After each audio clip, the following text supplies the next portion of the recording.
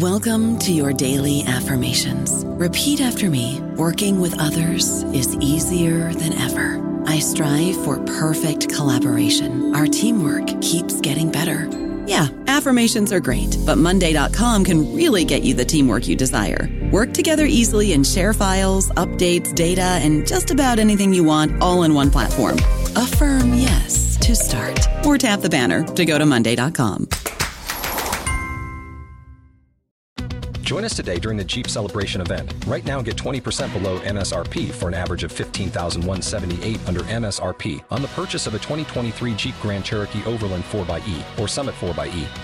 Not compatible with lease offers or with any other consumer incentive offers. $15,178 average based on 20% below average MSRP from all 2023 Grand Cherokee Overland 4xE and Summit 4xE models in dealer stock. Residency restrictions apply. Take retail delivery from dealer stock by 4/1. Jeep is a registered trademark. Hello, everybody. This is Marshall Poe. I'm the editor of the New Books Network, and I'd like to tell you that we have a new and improved website. It has two new features that we think you'll love. One of them is a vastly improved search engine, so that when you type in keywords, you'll get a bunch of episodes really quick. The other is the ability to create a listener account. And in that listener account, you can save episodes for later listening. So you can create a kind of listening list. We think these features are neat, and we think you'll enjoy them. Please visit the site today. Welcome to the New Books Network. Welcome to New Books in Jewish Studies, a podcast channel of New Books Network. I'm your host, Schneur Zalman Newfield.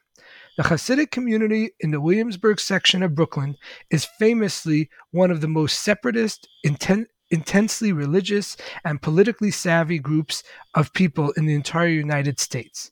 Less known is how the community survived in one of the toughest parts of New York City during an era of steep decline, only to later resist and also participate in the unprecedented gentrification of the neighborhood.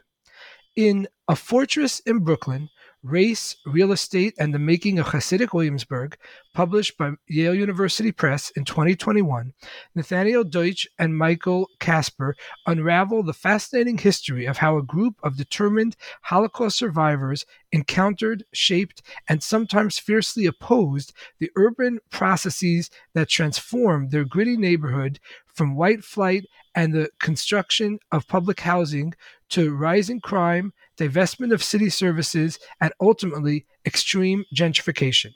Nathaniel Deutsch is professor of history at the University of California, Santa Cruz. I'm so glad his new book has brought him to our program. Welcome, Nathaniel. Thank you so much, Salman. So to begin with, could you tell us a little bit about your background and what led you to write this work? Well, answering the question about my background is pretty complicated, but I'll say that part of it that brought me to this work, let's say that's relevant for the book, is that I did have some experience and knowledge of Satmar and other Hasidic groups. The group that we focus on in the book is called Satmar. And it's connected to a town in what's now Romania, but previously was part of what's known as Greater Hungary. So Hungary used to be a lot bigger than it is now. And this is a town where this particular community that after World War II settled in Williamsburg, Brooklyn. And I had some knowledge, experience. In addition, and this was crucial for writing the book, in the 1990s, I moved to Williamsburg, and so I lived in Williamsburg from the 1990s until the end until around 2008, 2009. And so while I was there, I became curious about the Hasidic part of the neighborhood. I didn't live in the Hasidic part; I lived in another part known as the North Side. And my co-author, Michael Kasper, arrived also. I don't think he was living actually in Williamsburg, but very near Williamsburg in the 2000s, and we were put together by someone I think we knew in common. And initially, we're not going to write a book; we're going to write something shorter. But over a period of time, we realized that there was really an important story to be told in a number of ways, important in a number of ways, I should say. And we became very engrossed in the story and in researching it, and spent over 10 years doing that research. And A Fortress in Brooklyn is the result of it. Right. And you talk in the book about the parallels between the Puritan founders and the Satmars in Williamsburg. And what are the possible connections between these two groups of people? Yeah, so the book actually starts out with that comparison, and on the one hand, it seems like a very distant one, maybe even far-fetched. What could Puritan Christians from England, hundreds of years ago, have to do with Hasidim, who are members? Hasidism is a pietistic Jewish movement that originated in Eastern Europe in the 1700s, has a relationship to the Kabbalah, which is a form of Jewish mysticism, but also to other aspects of Eastern European Jewish culture, and more broadly, what we would call kind of early modern Jewish culture and society. And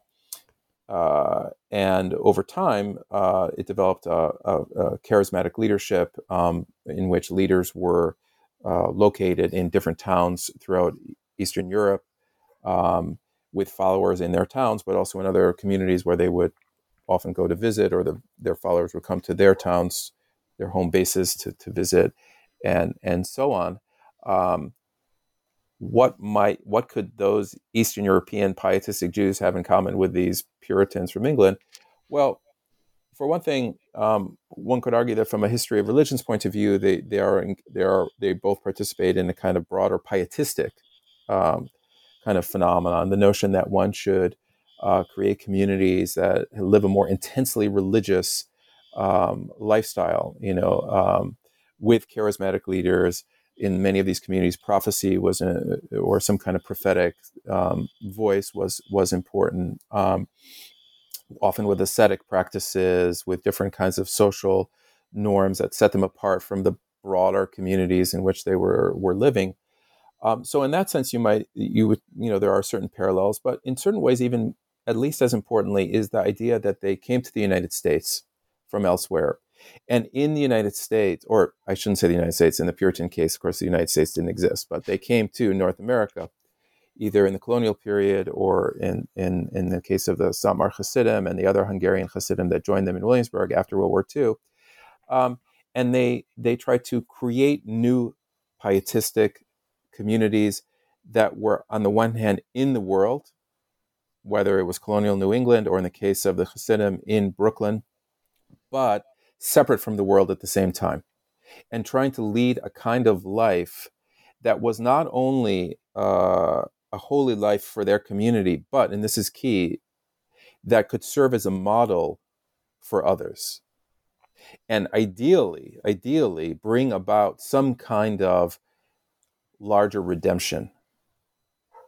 And so I think that in all of those ways, there are these interesting parallels. One other thing I would say is that on the one hand, these are communities that are very almost otherworldly in their piety, but at the same time, if you look at the history of the Puritans and of Satmar, they're very practical and very savvy in some really fundamental ways that allow them to establish colonies, communities, and to thrive even as they are separatist and otherworldly in certain ways. So this interesting, the last thing I'll say, it's very interesting dynamic tension, and I would say power that comes from being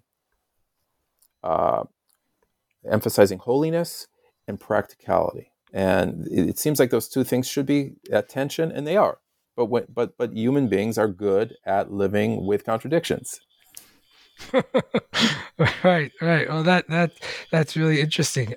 Speaking of historical comparisons, you contrast the immigration history of Hasidim in America with the better-known story of Jewish immigration to America in the late 18 or early 1900s that was famously described by Irving Howe in his book, World of Our Fathers.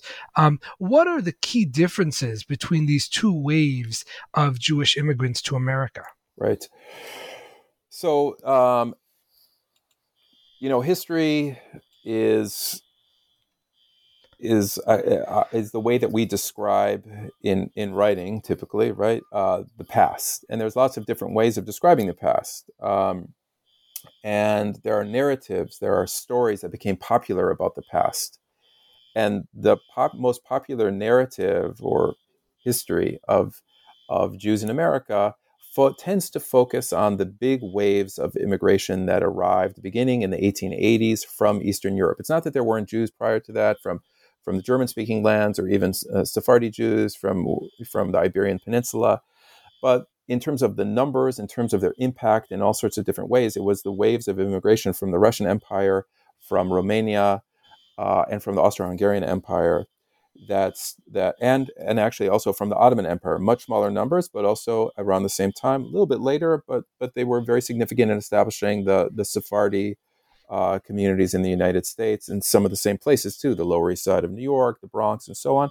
So we have these Jews, and it's the Yiddish-speaking Jews from Eastern Europe that are both in terms of their numbers and in terms of the attention from historians that really have gotten most of the focus. Who arrived, many of them came from Hasidic families, or they came from what's called yeshivish families or Litvish families. That is, they weren't Hasidim, but they were also Orthodox or what's now called in English ultra-Orthodox families. But before they leave or when they arrive in the U.S., they start a process of moving away from that kind of religiosity and getting interested in either in lots of political movements, including socialism, communism, Zionism, and so on, that often draw them away from that religiosity. Or they are just more interested in making a living, and maybe they do consider themselves, if you had to press them, they might say, "Yeah, I'm traditional, but I only go to shul or synagogue once a year, or a couple of times a year." They, like many immigrants in the same period, start to assimilate. They take on English. They're often made by the broader society made to feel ashamed of their immigrant background and speaking Yiddish, for example. And over time, they, especially in the post-war period, they start to move into the suburbs and, for lack of a better term, Americanize. Although obviously now we think of that as in a much more complex way than they did back then. Now, the story that we talk about in our book is compared to that, a very underappreciated and undertold story. It has a different chronology. It has even different geography, and it involves different people. It involves people who, before World War II, primarily refused to leave Eastern Europe because they considered this country, that is the United States. I know there's people who are listening to this who aren't from the U.S. The United States, what's called a trefena medina in Yiddish, impure, unkosher land that could actually contaminate religious Jews who set foot in it, or certainly who lived in it. And so many of the Hasidim, the members of these pietistic Eastern European Jewish communities, did not come to the U.S. They stayed in Europe. Many of them were murdered, enslaved, and so on during the Holocaust. Small numbers of survivors start to come to the U.S. even during the war, but then after the war, they start to come in larger numbers, and they settle in Brooklyn. Among the neighborhoods they settle in is Williamsburg. And rather than Americanizing, meaning giving up the Yiddish, changing their dress, their behaviors, and so on to become more like other Americans, which at that time is primarily white, Christian, and so on, they double down on their difference. In fact, now, difference itself in Judaism, going all the way back to the Torah, or going all the way back to the Hebrew Bible, is a very, very important thing. Okay. It's very difficult to understate that. So it's not as if they invented the notion that Jews should be different, but they emphasize that, and they emphasize that difference, rather than being a mark of shame, something you should be ashamed of, it's a sign of what's called Gaon Yaakov in Hebrew, the pride of Jacob. that you should be proud of being Jewish, and that the differences can actually serve as a way of uniting you and strengthening you. And so this is a very different story. Now you might say, well, okay, it is very different in everything you've said. How, quote, relevant is it beyond that? And I would say very relevant in a number of ways.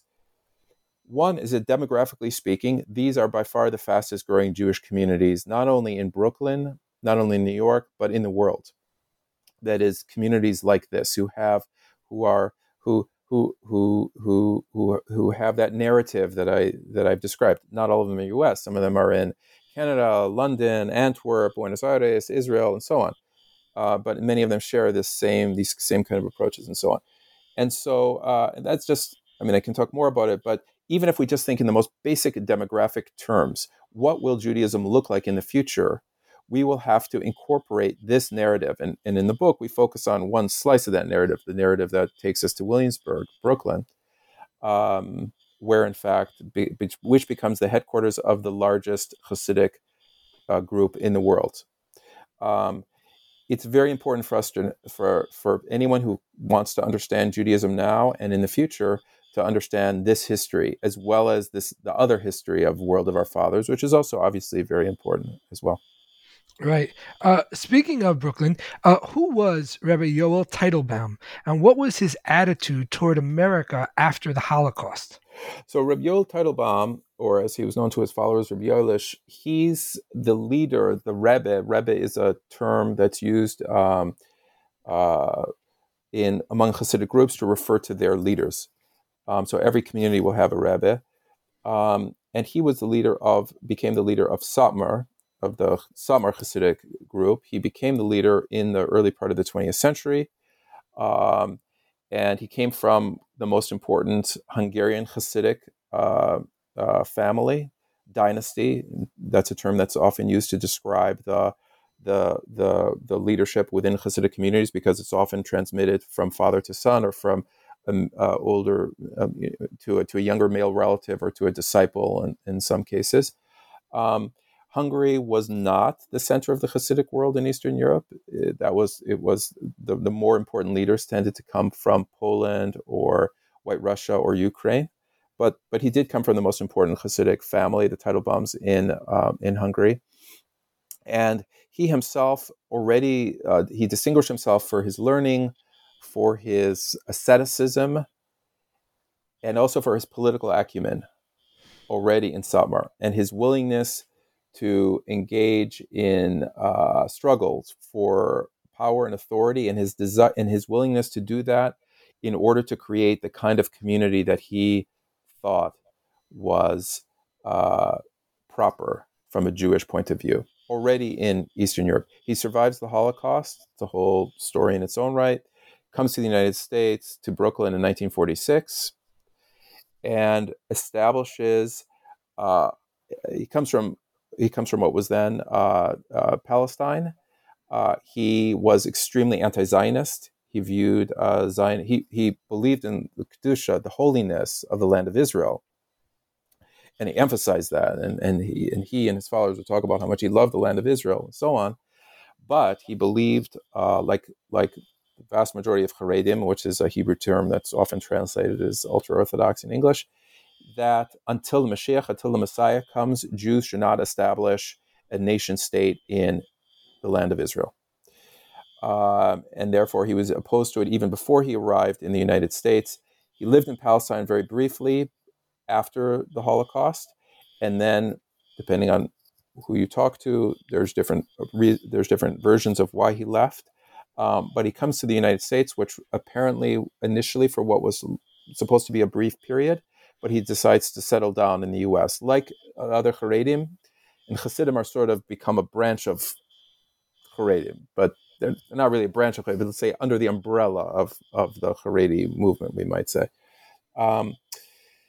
He initially views America, like his fellow Haredim, as a impure land that can contaminate you, but then he starts to see it as a place of opportunity, and even as the place where he will carry out his mission.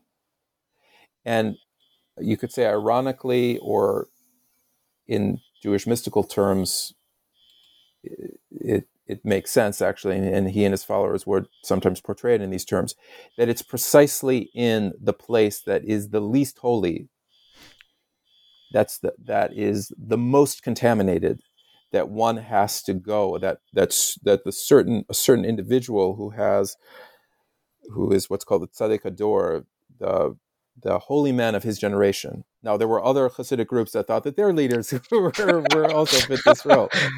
And he was in competition with them, actually. One in particular, somebody called the Lubavitcher Rebbe. But both of these groups, Lubavitch, which establishes itself in Crown Heights, is another neighborhood in North Brooklyn, and Satmar, which establishes itself in Williamsburg, Brooklyn. Both of them believe that their leaders have arrived in the United States in order to carry out a mission that ultimately will help lead to the redemption of the world and the arrival of the Messiah. So America becomes a place of possibility and a launching pad for the redemption. Right. And speaking of Brooklyn and Brooklyn geography, you talk a lot of the book has to do with the racial dynamics between the white Hasidic members of the Satmar community in Williamsburg and their Black and Latino neighbors.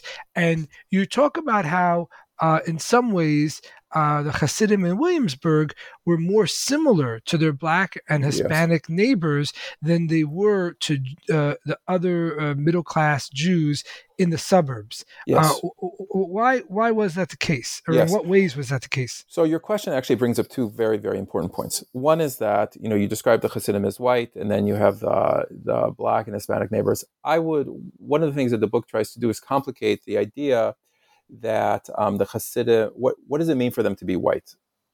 And what does it mean over time? What is their relationship? In fact, I would say it's unclear whether they're white if we understand that category as a socially constructed category. It can mean different things also. It could be, do they see themselves as white? Are they seen as white by their neighbors? Are they treated, do they experience the world the way that, let's say, whites in the suburb or even Jews in the suburb do in the same period? Or do they experience certain things in much more similar ways to, let's say, their Black and Hispanic neighbors? Do they, how does the law treat them? Is there a single law? No, in fact, in the U.S., different groups are treated, in racial terms differently by different government agencies or by the Supreme Court in terms of certain decisions that are made, and so on. And then things change over time. So the racialization, I would put it, of the Hasidim, which is a very important part of the book, turns out to be very complicated. Now, the second part, including their relationship to whiteness and including their relationship to the non-white communities. Alongside of with whom they live in Williamsburg, which for most of the story that we look at in the post-war period are the majority of their neighbors are Puerto Rican in the south side of Williamsburg, and then some African Americans across the border in Bedford-Stuyvesant, which is another neighborhood in Brooklyn, actually, that sort of separates Williamsburg from Crown Heights, for example. It's a large African American community, as well as what are called in the U.S. white ethnics, so people like Italian Americans, Irish Americans, so on. In Polish America, though they tend to live in a different part or different parts of Williamsburg. Now, one of the things that we argue in the book is that in certain key ways, the experience of the Hasidim in Williamsburg, especially in the 60s and 70s, is more similar to their Puerto Rican and African American neighbors than it is certainly to the Jews, many of whom by that point are living in the suburbs. What do I mean? For example, many Hasidim move into high-rise public housing projects. In fact, they become the majority in a number of high-rise public housing projects in the early 1960s in Williamsburg, at a time when public housing in general, and especially high-rise public housing, was becoming associated in the popular imagination with racialized poverty, meaning Many whites moved out precisely in this period because they were ashamed of living in public housing, because that was, quote, a place where poor Blacks and Latinos lived. And if you were white and you could afford to or find a way out, you did. Hasidim, they are happy to move into public housing in Williamsburg. In fact, they, as it were, quote, move heaven and earth, as one source from that period said, to get into public housing. That's one thing. Another thing is that under Lyndon Johnson, who was the president of the United States in the mid-1960s, there were a number of social programs that are initiated to help poor people in the United States. The focus of those programs were either whites in Appalachia or African Americans especially in the Northeast cities like New York, Boston, et cetera. But then more broadly around the U.S., they were most definitely not Hasidim, living in places like Williamsburg or Crown Heights. However, Hasidim, once they become aware of the existence of these programs, develop a very potent and robust activist culture, which tapped into earlier Jewish traditions of communal activism to benefit from these programs. The very same programs that their Black and Puerto Rican neighbors are benefiting from. And in fact, there's an intense competition for housing and those programs. In addition, Hasidim actively lobbied the U.S. government and the courts all the way up to the Supreme Court to have themselves be designated as a disadvantaged minority group.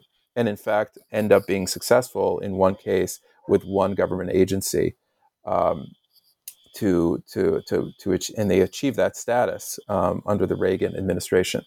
So there's a variety of ways, and I could go into more, but those are just three, in which Hasidim participate in, resemble, compete with their African American and Latino neighbors in ways that really differentiate them from not only from Jews living in the suburbs. Of course, there are Jews who don't live in the suburbs, who live in the city, who are not, but many are leaving that period. But also, frankly, from other white or from white ethnics living in the same neighborhoods, such as Italians living in East Williamsburg and so on. The Hasidim are differentiate themselves from them, are different from them as well in terms of living in public housing in these kinds of numbers, in terms of participating in these government programs that are often pejoratively described as welfare and so on.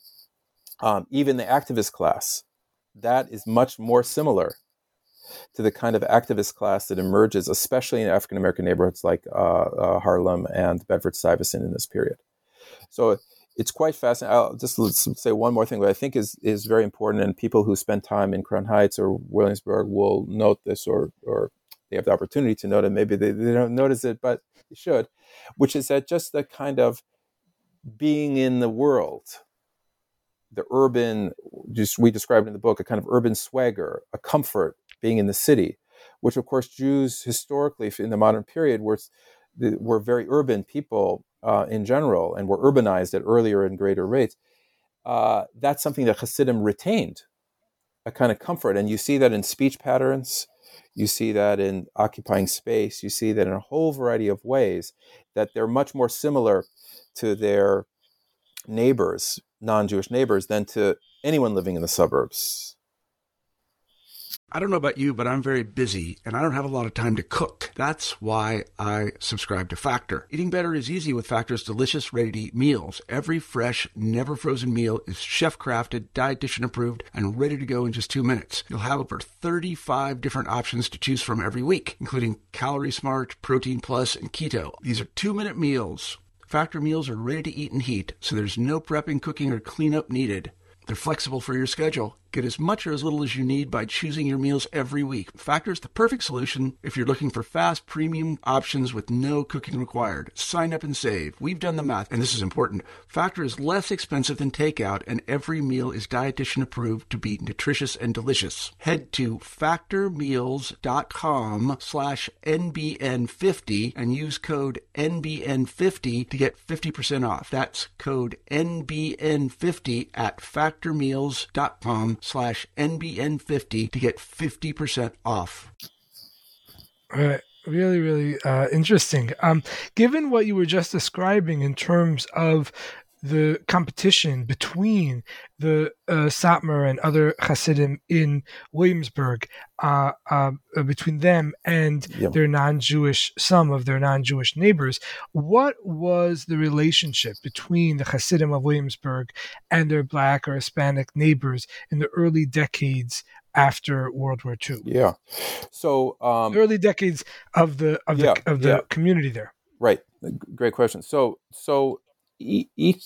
as I mentioned, there are a number of neighborhoods. I mentioned Crown Heights in Williamsburg. There was also Borough Park, where another neighborhood in central Brooklyn, where a lot of Hasidim from a variety of different places in Crown Heights. There were Lubavitchers although there were some other groups that also lived there, but eventually left, and Lubavitch stayed. In Borough Park, they have multiple groups, and in each of these places, the non-Jews who live there come from different backgrounds. In Borough Park, there are more Italians, for example. In Crown Heights, it's Caribbean Americans and African Americans. In Williamsburg, it was mainly Puerto Rican, again with some African Americans on the border, and then on the other side, there were some Italians and Poles and other white ethnics. But in South Williamsburg, which is where the Hasidic community is really centered, the main neighbors are Puerto Ricans. They're arriving at roughly the same time in large numbers in Williamsburg and elsewhere in Brooklyn. That's one of the big stories of the second half of the 20th century in New York is the growth of the Puerto Rican community. Very vibrant community. Williamsburg is one of the centers of Puerto Rican life in the city, and so the first part of our book really traces the kind of parallel development of these communities and their interactions. And people who live in urban neighborhoods that are shared by multiple groups that are working class and poor, okay, I think will appreciate that often the interactions are kind of live and let live. You can live parallel lives. Some spaces tend to be dominated by one group or another. In other times, they're shared, and then there's conflict when the resources, especially during periods of where resources are hard to come by.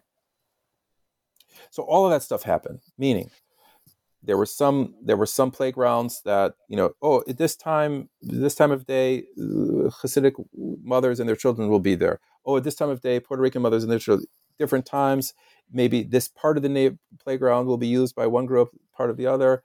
We go to this store, they go to the other store. Da da da da da. At the same time, though, when it came to basic necessities, the 1960s and 1970s were a time of incredible resource deprivation, even what was called planned shrinkage in New York, meaning that as the budget of New York City got worse and worse, and the tax base got smaller and smaller, there were voices within the city government to allow some neighborhoods to basically shrink as a result, and to do that by restricting resources to them, by not investing as many resources. What did that mean in practice? It meant things like housing, it meant policing, it meant public services, garbage collection, all these kinds of things. Williamsburg was one of those neighborhoods. It was at one point, I think, the sixth poorest neighborhood in New York. It had the most gangs and crime was rising at the same time, not unconnected, of course, to the constriction of resources and a whole bunch of other things. And so, in this environment, it became what one scholar has called street fighting pluralism, meaning you had to fight for resources. And often it was seen as a zero-sum game. Hasidim engaged in that with their neighbors, but they were not alone in that. In fact, some of the most intense fighting went on between Puerto Ricans and blacks in not only in Brooklyn, but especially in northern Manhattan and in the Bronx, between activists for those groups who would get access to these government funds. And Hasidim do the same. And they also participate in another aspect of this, which is that different groups understand certain blocks as being their turf. And the Hasidim in Williamsburg, after initially experiencing suffering from the broader crime wave that kind of engulfs New York City in that time. And you see a lot of in the Hasidic press. One of the things we do in the book is look at a lot of newspaper articles from this whole period, meaning from the 1940s up to the present, more or less. And you see in the 1960s and 70s a lot of the Hasidim saying, like in their newspapers, they published at that time a one Yiddish newspaper called Der Yid, the Jew in English, in Yiddish, and they say, like, what are the police going to do? Like, there's all this crime going on, where the police don't seem to be here. This was also a time when the police was being rocked with a lot of scandals. And eventually they decide to take matters into their own hands and to respond, actually, like a lot of different communities in New York, including the African-American one in Fort Greene, which is a neighborhood near Williamsburg, by creating community kind of patrol groups, or by spontaneously responding when a crime occurs or a suspected crime by yelling in Yiddish, "Chapzim," grab him, and people would run out of their houses and grab the suspect and apprehend them and sometimes beat them up, which of course led to charges of vigilantism by their neighbors and to a great deal of tension. They said that they were defending themselves. If we look at it from a kind of sociological point of view, we might say that they were in yet another way, participating in the broader kind of cultural norms of the neighborhood, which, if you look at New York City and Brooklyn, especially in that period, people were in this time of retrenchment of government resources. They would often, as they put it, take the law into their own hands, and the Hasidim do that. It surprised a lot of people because there were a lot of stereotypes about Jews and religious Jews in particular, that some of them connected to the Holocaust, but many of them going back far further, that they were, quote, passive, and that they would not be violent. But in fact, we see with not only Satmar, but other Hasidic groups too, a willingness to defend themselves, even up to and including engaging in behaviors that were understood as vigilantism by others. Right. And how did the police respond to Hasidic efforts at self-protection? The police were in a difficult situation. It was difficult for them because they were sensitive to the claims of both communities. And both communities had different kinds of political and power and claims, especially during the Lindsay administration, which was a liberal administration. Mayoral John Lindsay was the mayor of New York and for much of the 60s, and he had been elected through a coalition of African Americans and progressive whites, many of them Jewish. The Hasidim did not fall into either of those categories. So on the one hand, and there was also a period of awareness of there had been various riots or uprisings, depending on how one sees them, right, against in major cities around the U.S., including in New York City in that period, the mid and late 60s. The civil rights movement was very active. There were these government programs.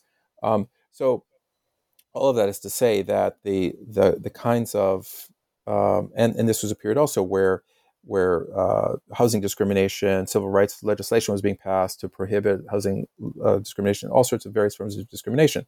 So on the one hand, you have these kinds of claims and the kind of political,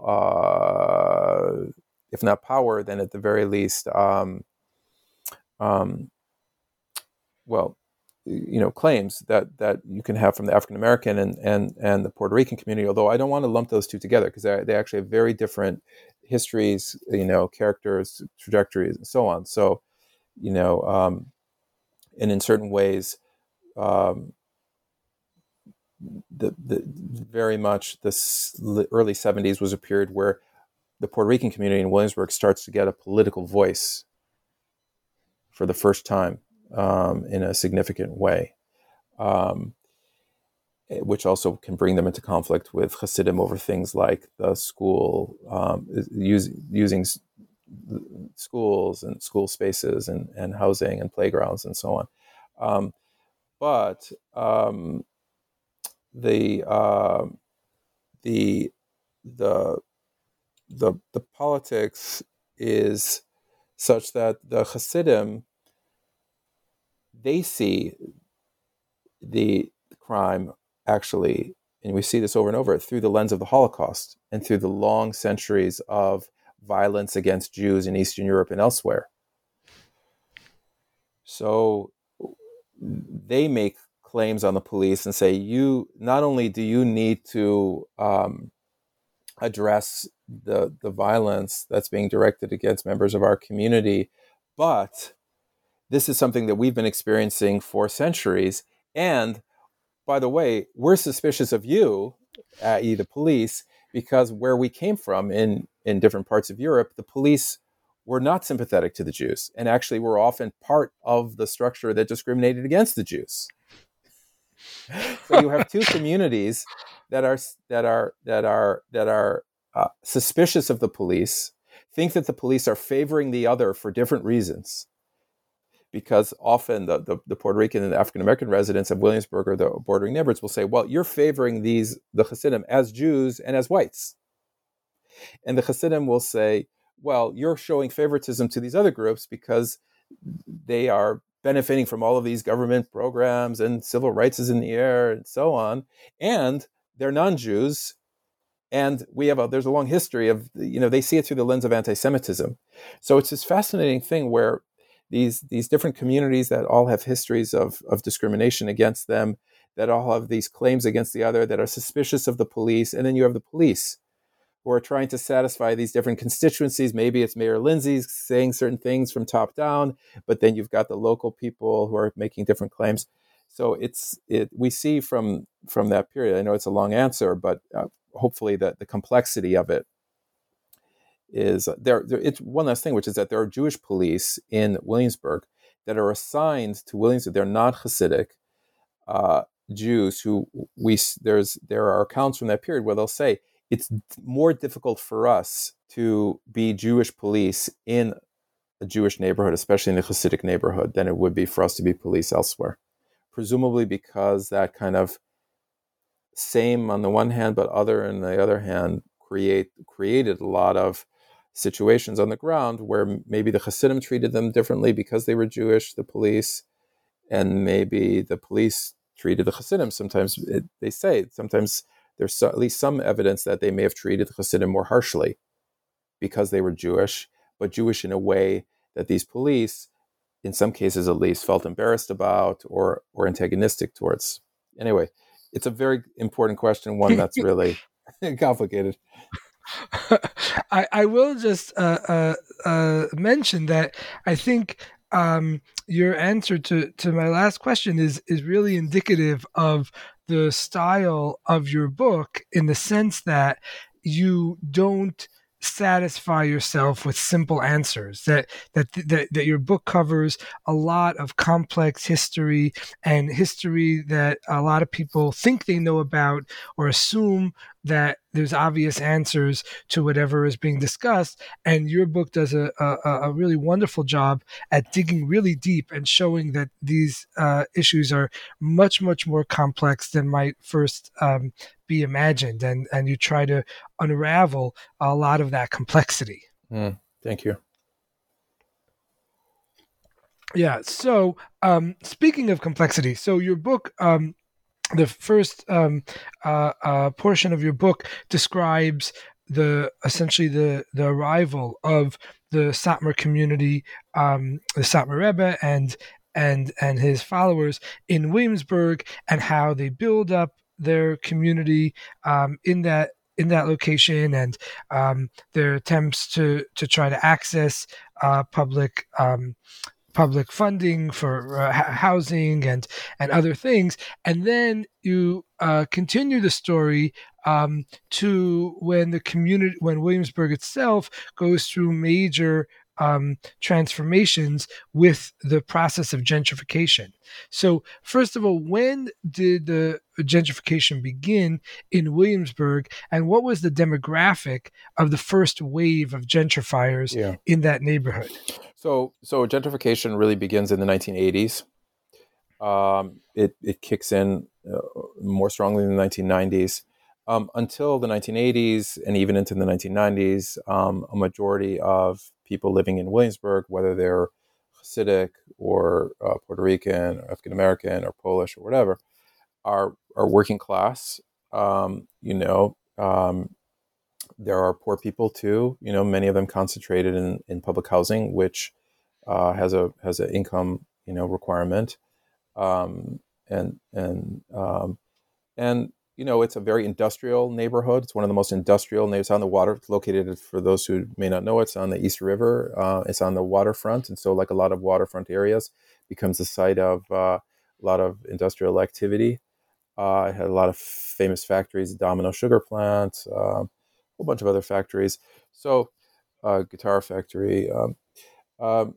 And so the arrival of it and it's located right across the Williamsburg Bridge from Lower Manhattan and the financial center of New York City and arguably the world. So it's got good location, and yeah, to say the least. And already in the 60s, 70s, you started to see the gentrification of parts of Lower Manhattan, famously the Soho, which becomes a big center for artists and art galleries, and then the East Village. And people start getting priced out of there. They start going over the Williamsburg Bridge, just as, less than a century earlier, Jews had left the Lower East Side because of overcrowding there to come to Williamsburg. This was before the Hasidim arrived. Williamsburg, I didn't mention this, but Williamsburg had a very, very large Jewish community even before the Hasidim started arriving after World War II. And so the first people who come over are often artists or aspiring artists from places like the East Village and Soho, and they settle in warehouse and loft spaces that were formerly industrial or may even parts of the building may continue to house some industry in the 1980s, let's say, but part of it is carved out for living space. Now, this is where the Hasidim kind of re-enter the story in another way, because many of those buildings in the part of Williamsburg that became gentrified for the parts of Williamsburg, which were the part along the waterfront and then a part of Williamsburg called North Williamsburg, Hasidim didn't live in those parts, but they owned property in those parts. In many cases, they had bought buildings, either warehouses or garment factories, because this was a site of a lot of the garment industry in New York, from other Jews. When those Jews left the neighborhood, they would sell the buildings to the Hasidim. In some cases, they were partners with other Jews who, there were other Jews who remained. Maybe they lived in Westchester, which is a suburb of New York, but they still can maintain business in Williamsburg. Those Hasidim then become the landlords for this first wave of gentrifiers. And it remains that way for a number of years. Very early on, Hasidim in Williamsburg, they don't really have a sense of what this is all going to mean, because it's happening outside of their enclave. And it's really something that's known only to those Hasidim, those individual Hasidim that happen to own property and suddenly realize they can rent out or lease out some of their property to these newcomers. In the 1990s, this kicks in a big way, and many developers and real estate brokers, as well as people, most of whom are no longer artists, but people who are attracted to a certain lifestyle that comes along with artists, often cafes, bars, music scene, etc., start arriving in Williamsburg. And so that's really I would say the second wave is really in the 1990s. Already then, the prices in Williamsburg, broadly speaking, start going up and start affecting even the Hasidic part. which is often accompanied by gentrification. That is, real estate prices tend to go up, not only in the neighborhood itself, but even in adjacent areas. And then those adjacent areas, which have lower prices in terms of buying and renting, there's what's called a rent gap. That is, that there's a gap in between the prices in the gentrified neighborhood and the adjoining neighborhood, and soon spills out over into the adjoining neighborhood. So now we start seeing different parts of Williamsburg getting gentrified, as well as adjoining neighborhoods like Greenpoint, for example. Eventually, by the end of the 1990s, the gentrification starts to affect a part of Williamsburg that was primarily Latino, by then Dominican and Puerto Rican, which borders the Hasidic part of Williamsburg. And once that happens, and it arrives at a street called Broadway, not the Broadway in Manhattan, but the Brooklyn Broadway, Hasidim start getting nervous that gentrification is not only going to affect their real estate prices, but gentrifiers themselves are actually going to start competing for housing in their part of the neighborhood, and also that they're going to start influencing by their presence the life in the neighborhood, and especially be a negative influence in a cultural sense on the young people and children in their community. Right. And so how does the Hasidic community of Williamsburg respond to what they perceive as this external threat to their the integrity of their community? So in a way, it might seem counterintuitive to some, but for most of the history of Hasidic Williamsburg, which preceded gentrification, although there was competition with their Puerto Rican and African American neighbors over resources, and although there was tension between, let's say, Hasidim accusing or experiencing, in fact, street crime from some African Americans and some Puerto Ricans, and in turn, some members of the Puerto Rican and African American community accusing Hasidim of vigilantism, so on. In general, they sort of had a live and let live attitude towards one another and shared the neighborhood. There were ups and downs, etc. There was even a notable moment when they allied with one another to fight. The city was going to place a giant garbage incinerator in the neighborhood, and Puerto Rican and Black and Hasidic activists worked together to fight the city for ultimately successfully, so that they wouldn't do that.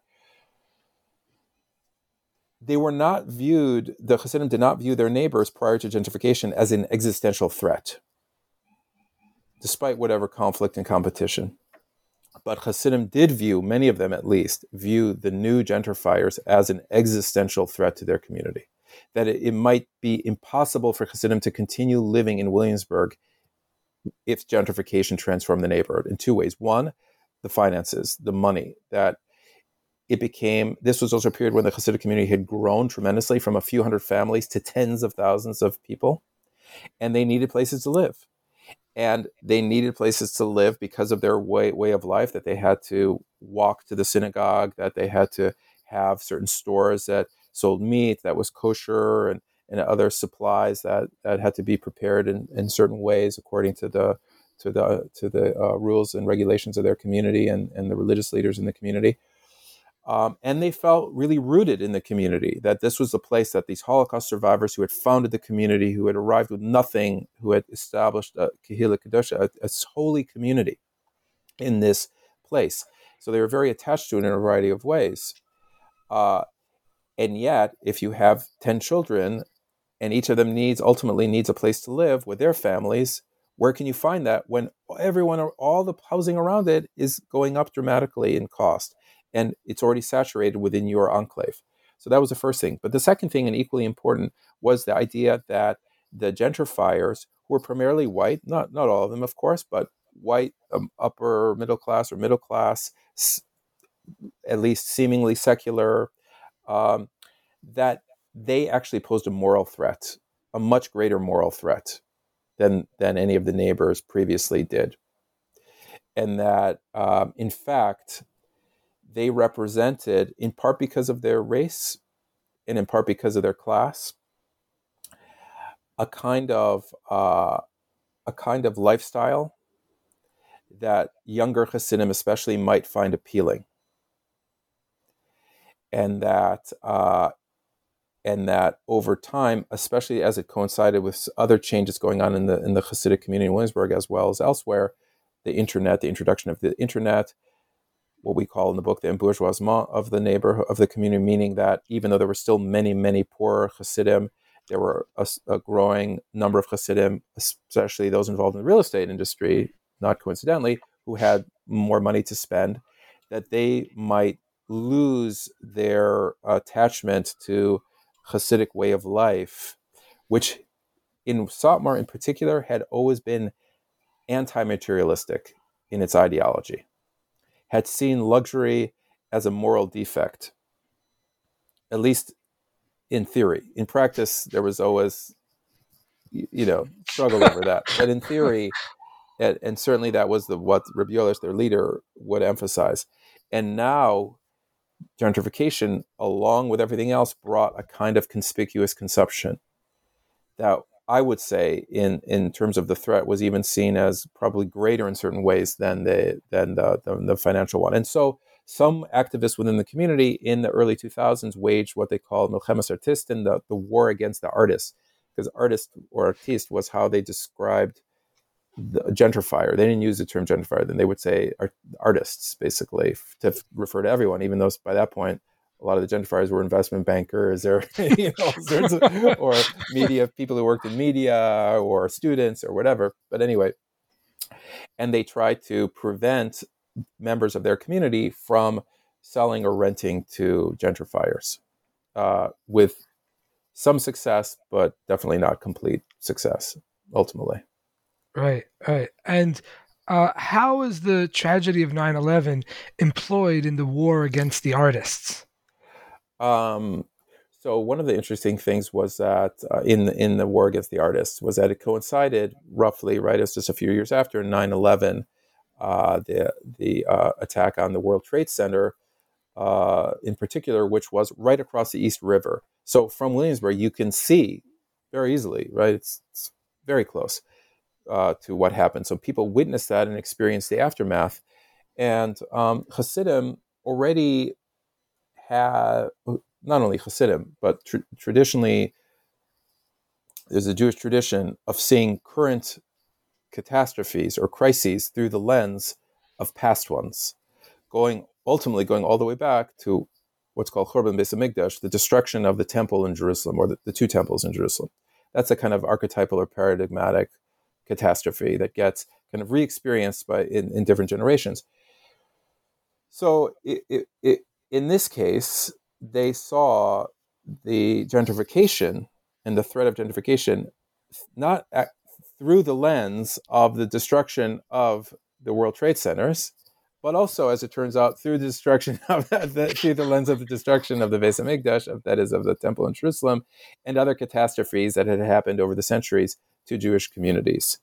And in all of those cases, they pointed out, when I say they pointed out, there were demonstrations, there were broadsides that were posted on walls. It's a very common thing to do in Hasidic neighborhoods or Haredi neighborhoods around the world, that you put a broadside where you say, people, listen, this is happening, we need to take action, etc., as well as in the newspapers, where they said this was due to a lack of piety, that their own, within the community, people weren't following the kind of keeping the holiness that their previous generations had.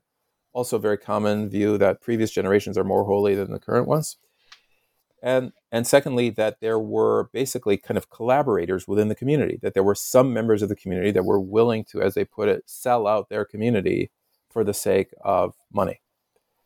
And that the solution was for people to double down on holiness and condemn the collaborators, as they understood them, and prevent them from participating in the community by threatening them with things like, if you sell to gentrifiers, we are going to prevent your kids and grandkids from going to our community schools, for example. Right. Wow. Very, very kind of harsh measures to try to stem this tide of gentrification. All right, a last question. What ways has gentrification changed Hasidic Williamsburg, and what ways has it not? Yes.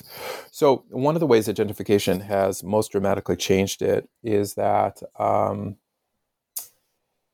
this is not, I mean, it's part of the gentrification story, I would say, is that Hasidim themselves engaged in an expansion of the neighborhood. They expanded the neighborhood into parts of Brooklyn that were previously not Hasidic, not part of their enclave, that had been that are parts of Bedford-Stuyvesant, and Clinton Hill, which are neighborhoods that historically have bordered Williamsburg, which had large African American, Latino populations, or in the parts that the Hasidim expanded into that were more industrial and had commercial rather than residential real estate. And they did that by buying up properties in those areas and redeveloping them. Now, are they gentrifiers in those cases or not? Is a really interesting question, and one that's like a lot of the questions that are asked and explored in this book. It's complex because on the one hand they have there's a lot of real estate development going on. Some of the real estate development that's going on is for pretty expensive condominiums, but it's also the case that many of the Hasidim that move into what becomes known as New Williamsburg receive Section 8, which is a government subsidized. At a certain point, the federal government more or less got out of building new housing projects and instead gave people who would otherwise qualify for public housing vouchers to be used to subsidize their rents. In addition, Hasidim had a long presence in Bedford-Stuyvesant. Jews in general did, Hasidim did, so they're not coming from outside of the neighborhood in the same way. So that's one aspect of this that continues to be to unfold, because the New Williamsburg has expanded dramatically. It's one of the most dramatic neighborhood transformations in New York since the white flight of the 1960s. But most people in the city don't even know that it's happened unless you go to that part of Bedford-Stuyvesant. So that's one thing.